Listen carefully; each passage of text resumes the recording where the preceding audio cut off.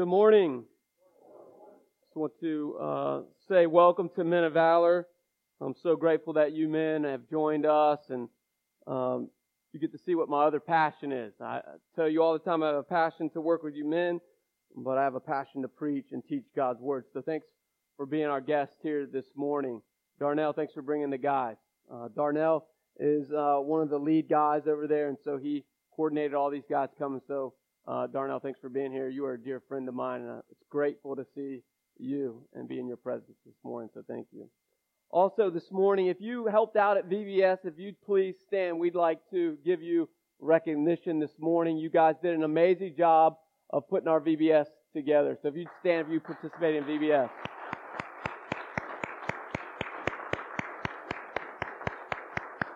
Thank you very much.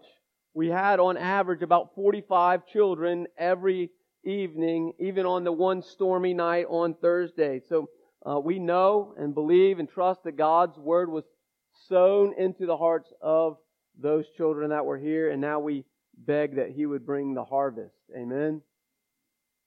And last but not least, we got a word this morning from some of our missionaries in Asia that they had some safety issues this morning. They weren't able to go into detail. They're in a very, because this is being broadcast, I can't tell you what nation they're in, but they're in a very dangerous nation. And so I just want to take a moment to pray for that missionary. They're IMB missionaries over in Asia. And so their safety has been compromised this morning. And so let me pray for them. Rob, actually, will you pray for them? They're some of Rob's dear friends. And so I'm going to ask that Rob would stand and pray for Jeff and his wife and the team over there in Asia. Pray for us, please, Jeff, or for Jeff, Rob. Amen. If you have a pew Bible, you can turn with me to Matthew chapter 15. That's page 821 in your pew Bibles. I've been asked by a number of people over the last few days and weeks about, we just finished our series in 1 Timothy, and so a number of you have asked, where are we headed next? We're going to start at the beginning. I'm going to work our way through Genesis. I promise I'm not going to cover all 50 chapters. We'll be here probably till my death at the age of 80 if I tried to do that. We're only going to walk through the first 11 chapters. Those first 11 chapters are really the foundation of all that we believe to be true about God's Word, about the character of God, about what God did for us. And so we'll start that series in a few weeks. It's called Foundations. We'll go through Genesis chapter 1 all the way through Genesis chapter 11. So this morning we'll do a standalone today, a standalone next week, and then Brother Frank will come and preach, and then the following week we'll have our homecoming. So that's what the next 4 weeks here look like for us in the teaching of God's Word. But this morning I want to look at this lady in the New Testament in Matthew chapter 15. I believe if all of us would take our cues from this lady, our lives would look a lot different. So I want to pay close attention to this lady. 4 things I want to see in this passage. And the 4 things that will come up on the screen throughout the message are her request, that's the woman, His rejection, that's Christ, and then her reaction, and then ultimately Christ or His response. So let's look at Matthew chapter 15, verse 21. I'll read some and then pause and teach. It says this: Jesus went away from there, though their part is Galilee. And Jesus, if you look in chapter 14, Jesus was just doing ministry in Galilee. He had just walked on the water. He had just performed he had just talked about the traditions and the commandments. And now many of the scholars say He begins to walk away from ministry to kind of collect Himself and to teach His young disciples. And you'll see from 15, if you read the book of Matthew, from 15 on, it's kind of the transition point of the book of Matthew. This is where in 15, Jesus begins to prepare Himself and His disciples for His ultimate crucifixion, the reason He came. So many scholars believe He went away from Galilee, where He was known and where people were pressed in on Him, to get kind of in isolation or solitude, to kind of get ready and get His disciples ready for what was to come. And it says this, and he went away from there and withdrew to the district of Tyre and Sidon. That is in the northwest corner of Israel. It's 30 miles. They didn't have cars. So a 30-mile journey northwest out of the city of Galilee to prepare himself. But here's what you have to know about these two cities. They're in Canaan. If you go to Deuteronomy chapter 7, it says this about Canaan. There were 7 countries or 7 peoples that God said you've got to utterly destroy and wipe out. If you're going to go into the promised land, there's these 7 nations that are more mightier than you. It says in Deuteronomy 7 verses 1 through 4. These were Israel's arch enemies. They hated each other. They could not stand each other. I don't know about you, but if some people group want to come and wipe out our entire nation, we're not going to be friendly together, are we? And so this is where Jesus goes. To go to prepare himself for the crucifixion is his arch enemies. And you may be thinking, what is he doing? Jesus was always on mission. This wasn't just because he wanted to get farther away. Jesus knew he had a mission to do and what he had come to do. And even in this passage, it seems odd. Because he says in this passage, I've come to who? The house of Israel. And where does he go? Away from Israel. Like that's baffling. I have a mission to reach these people, but I'm going to go over here and do it. What? This is what we can draw already from the passage. You and I are not Israel. We're not God's chosen people. It tells us this in Romans chapter 8. We were enemies of God. And while we were enemies of God, Christ died for us. So already in the passage, Jesus is foreshadowing what's to come for you and me. But we have to have the response of this lady if we are to be saved this morning. And so her request is simple. It says this, and this is the only time in all the Gospels that we see Jesus leaving the territory of Galilee or Israel. This is the only place in all of the Gospels that Jesus is 30 miles away from where God had called him and sent him. And she comes, and it says this in verse 22. And behold, a Canaanite woman. 2 things we can already draw from that. A, she was a woman. That's a no-no. Women do not interact with men in that culture. It doesn't matter what culture. In the Middle East, women do not interact, especially with rabbis. And she's an enemy of Christ the King. It's obvious Jesus is a Jew. And yet in that, she comes to Jesus, a woman, an enemy of Christ, and says something to Jesus. She says, have mercy on me, O Lord, Son of David. Now you got to pick this up. She was a pagan woman. And she had worshipped a lot of other gods in her day, but there's something in her soul that day that says, all these gods that I've been worshiping cannot have mercy on me. I must run to the one that can have mercy on me. Something about Jesus had spread to her. She had heard enough about Jesus that she ran to who? Jesus. And then she calls him 2 different things. This is important in this passage. These 2 things must be true of every one of us if we are truly to be saved. She calls him Lord. That word Lord, she comes to Jesus. She's crying out, it says in the passage. We'll see in a moment. She's a far way off from Jesus in this moment. But she sees Jesus coming and she begins to cry out. That word cry out in the text is this ongoing crying out. I don't know if you've ever had or remember this about your children. It's true almost every day with me and Jenny. More Jenny than me. I just get to hear it. But every morning when Cedar's ready to get up out of the bed, he does this cadence. Mommy, Mommy. And so yesterday Jenny and I were sitting in bed and I said, just ignore him. Let's see how long it'll go. Like maybe he'll just stop. My brother didn't stop until Mommy got up out of the bed and ran to rescue him. That's the cry that this woman is having to Jesus. So it's not just one time she says, Lord, have mercy on me. She's saying over and over again, Lord, have mercy, Lord, have mercy, Lord, have mercy. So she calls him Lord, which says to us that she realizes that Jesus has authority. Like this Canaanite woman, this pagan woman notices something about Jesus, that he has authority over all things. He's sovereign. A pagan woman. This is not a believing woman. This isn't even a Jewish woman. This is a pagan woman that has eyes to see who Jesus is. Lord is first. But now look at the other name that she says about Jesus. Son of David. You know what that means? That's the idea that he's a warrior king.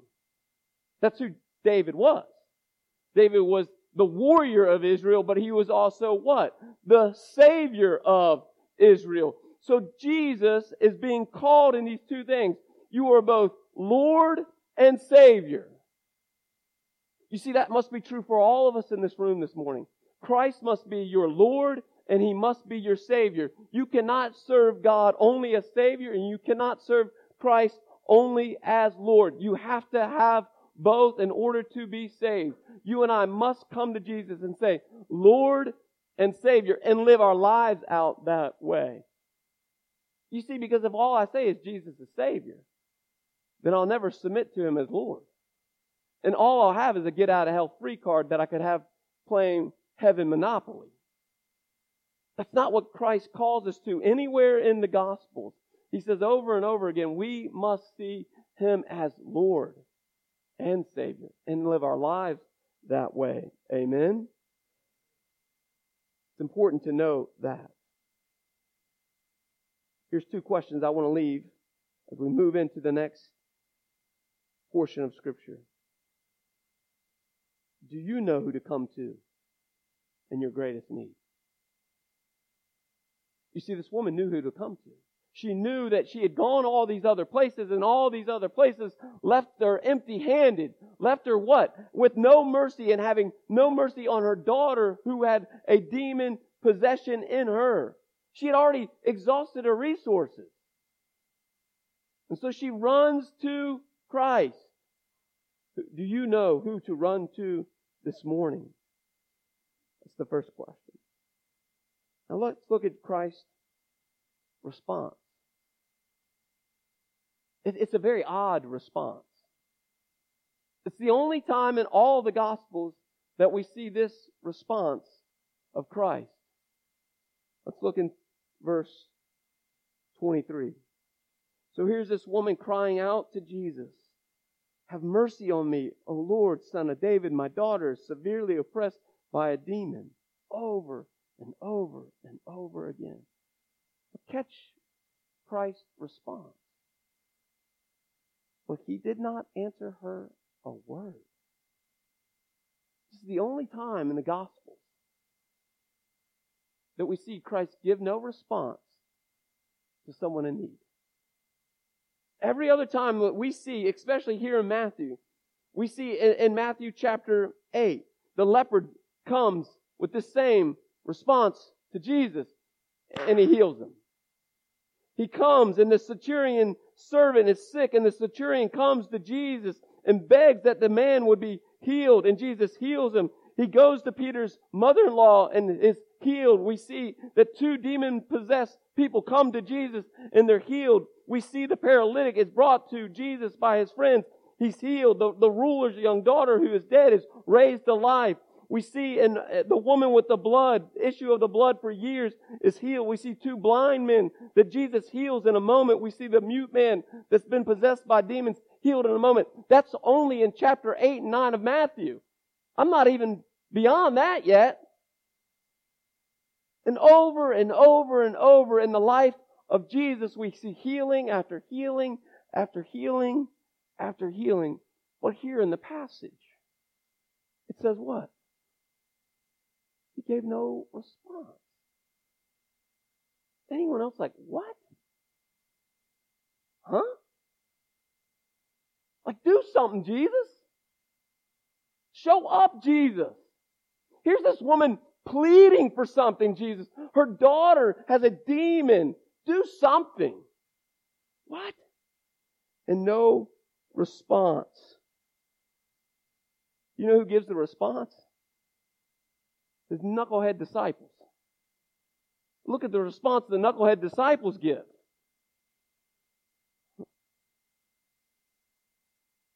And then his disciples came and begged him, pleaded with him. The same cry that this woman has, these disciples are begging and pleading with Jesus. What does he say? Send her away, get rid of her.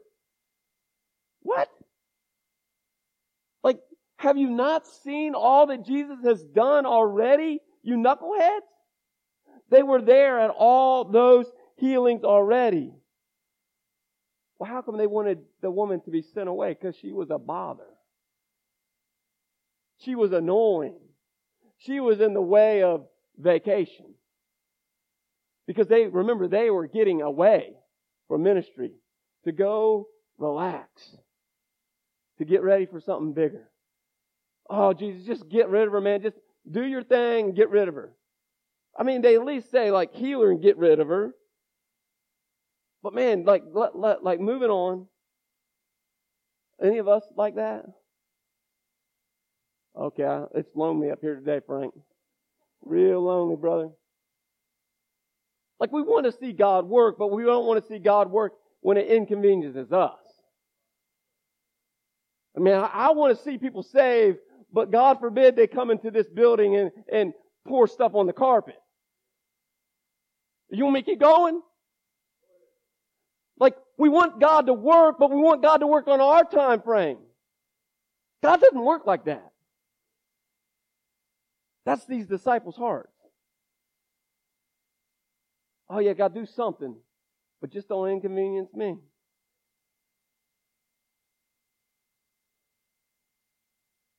Don't dig too deep in my pocketbook. Talked about that last week. Don't let the people smell too bad. Like, let those people be just like us, because that's easier. Still lonely, Frank. Oh, just send her away. Just get rid of her. What?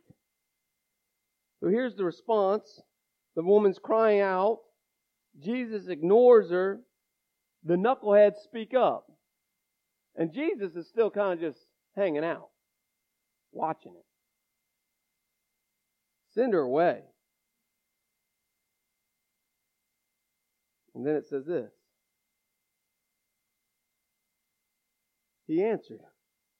Like, and finally Jesus speaks up. So the knuckleheads say send her away, and then Jesus is like, it's my turn to talk. Let me speak up. Now you think it's going to be a powerful moment. Look what he says. Not what I would have said, but I'm not Jesus. And then he answered him and her and said, I was sent only for the lost sheep of the house of Israel. Like, what? Like, what Jesus is saying to her and the disciples is, I didn't come for you. That's what he said. Like, we read this passage, this is like one of those moments in passage, like, wait. Like, is that really what he said? Like, Jesus said, I didn't come for you. You're not the lost house of Israel. Like, you're the other people. What? But catch her response to his rejection. It gets worse, by the way. I'm just telling y'all, it gets worse before it gets better. I was sent only for the lost sheep of Israel. Catch this 3-letter word. But. She came and knelt before the Lord. She came and knelt before him. Remember a few weeks ago, we looked at the young rich ruler who basically was said the same thing. And you know what he did? He turned around and walked off. I mean, I ain't doing all that now. You're getting crazy. But what did she do? Wherever she was far off from Jesus, she runs to Jesus and does what? Falls before the Lord. That posture is a posture of worship and submission. So here's this woman that had just had no response from Jesus. She heard from the knuckleheads, go away. And then she hears from Jesus, hey, wait, I didn't come for you. And instead of walking away disheartened, where's she come to? She says, man, I got no other options. Like, you're my only option. Like, if I don't come to you, I'm done. And my daughter's toast. So I got one place to come, and the only place I know to come is at your feet and worshiping you. Remember, she came and worshiped before Jesus had done anything for her. How easy is us to come to Jesus when He's done something for us, but God forbid we come to Jesus when He's done nothing for us and He's remained silent. But she falls before Jesus in an act of worship and an act of pleading with God, do something for me. It gets worse. Catch what He says next. Like, really, Jesus? Again, for the second time, Lord, help me. Not only does she know who Jesus is, we're going to see here, starting right here, she knows something about herself. Like, help me. Meaning, I can't do it myself. Nobody else can do it. You're the only one that can help me. Please, God, help me, help me, help me. She knows enough about herself that she can't do what she needs to be done. She knows the only one that can do it is Christ. So I ask you this question. Do you understand how helpless you are this morning? That you can do nothing. Not only are you helpless, look at the next thing He says to her. Help me, Lord, help me. And He answers, it is not right to take children's bread and throw it to the dogs. What? She just got called a dog by our Savior. You see that in the passage? He's referring to her as a dog. It's not right for me to throw what I've come to give to them to you. Now, there's two words for dogs. I don't care which one you use. I don't want to be called a dog either way. The dog in this passage that Christ uses is those little house dogs. I call them vacuums. You know, you drop something on the floor, they come and get it. Like, you don't even have to vacuum or mop. That's the kind of dog. Like, every time crumbs would fall from the table, from the children, the dogs would come and eat the food before it even hit the floor. That's what He's saying to this woman. You're like a dog that roams around this house looking for crumbs. Like, you're a dog. Now, I don't know about you. Anyone want to be called a dog in here? Like, those are fighting words, right? Fellas from Men of Valor, fighting words?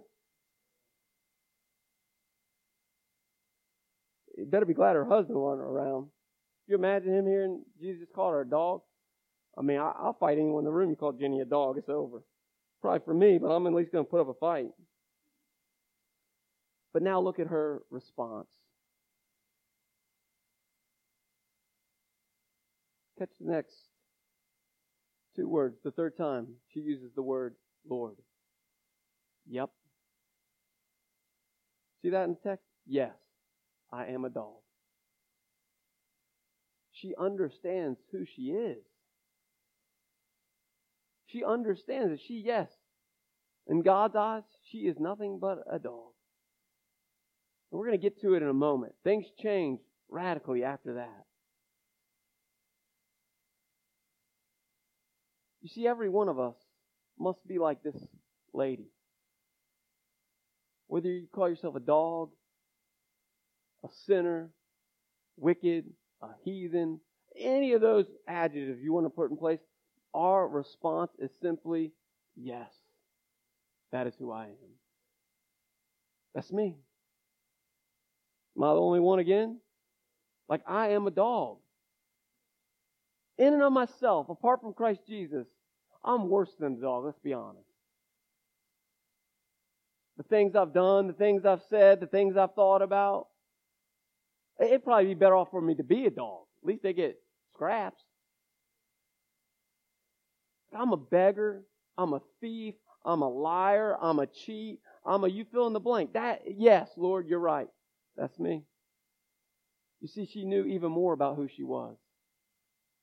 And her response to Jesus was, yeah.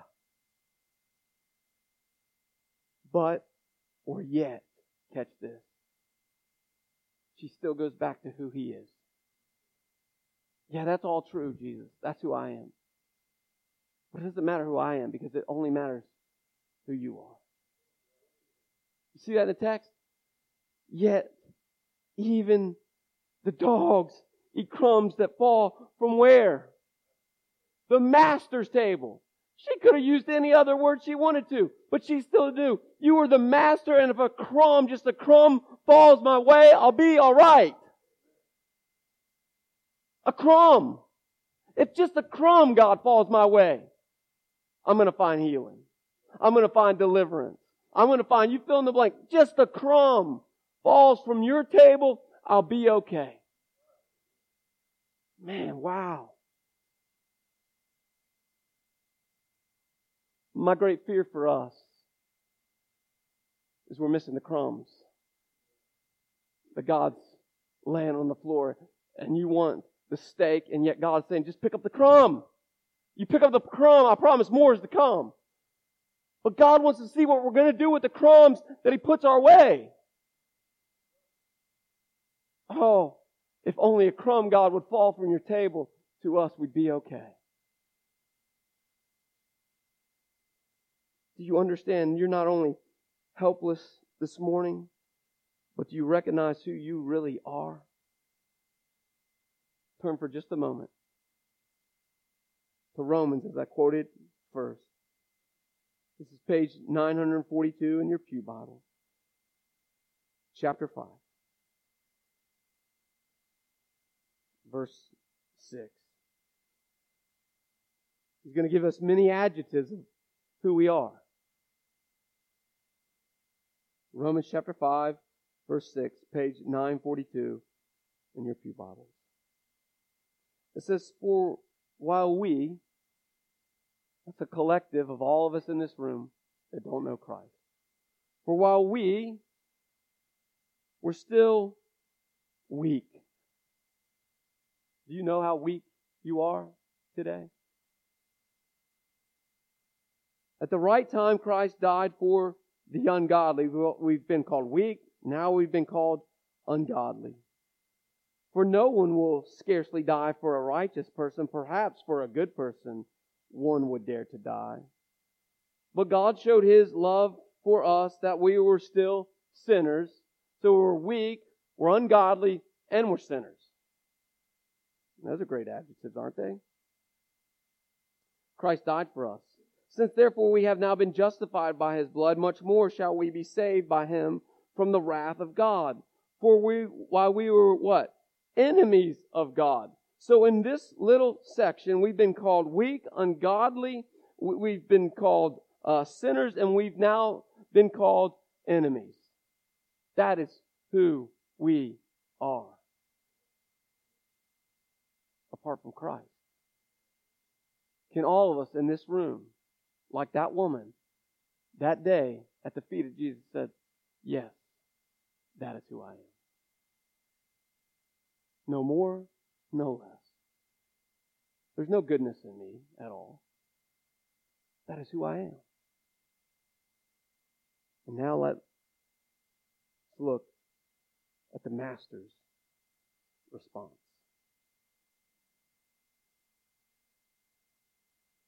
Then Jesus answered her. This is my way I see it. he gets down on one knee with her, takes her face in his hands, and says, "Oh, woman." Now, that's not a derogatory term.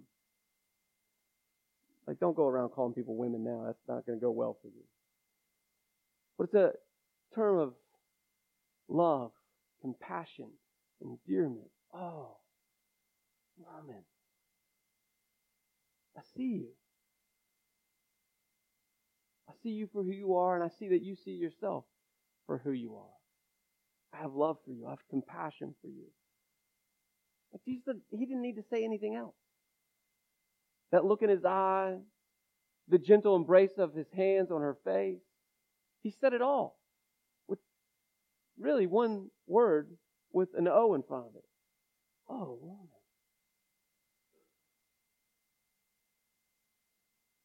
Great is your faith. It's the only time in the Gospels that Jesus says someone's faith is great. And who is it? It's a woman from his arch enemies that he had just called a dog. But her persistent pursuit of Christ, her recognition of her neediness, and her desire for God to meet her needs, she has great faith that he can do what he says he's come to do. Oh, woman, great is your faith. Be it done for you as you, what? Desire. How many of us have desires in this room this morning? How many of us want those desires to be answered immediately? But look what it took for this woman to get her desires answered. 3 things. It took her understanding the one who could answer those desires, Christ and Christ alone. It took her recognizing that she alone could not meet her own desires, that she was a dog. But then it also took persistence. I'm telling you right now, if someone calls me a dog, I'm turning away and walking away, and I'm done with that guy. Am I the only one? You call you a dog, Frank? You be all right with that? Fellas? No. She said, call me what you may, because that's true. But you can answer my desires. Do we believe that? You see, the key is going to the one that can answer our desires persistently. Is that true for you today? Because then this is how we'll close. And her daughter was healed instantly. You see, here's the great promise that's even greater than this for us.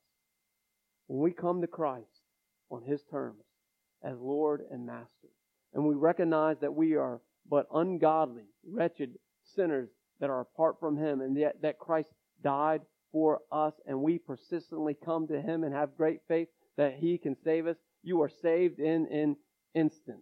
That's better than your daughter being saved from a demon. Do you believe that this morning? Do you know who He is? Do you know who you are? And do you have the persistence to go to the one to answer? Let us pray.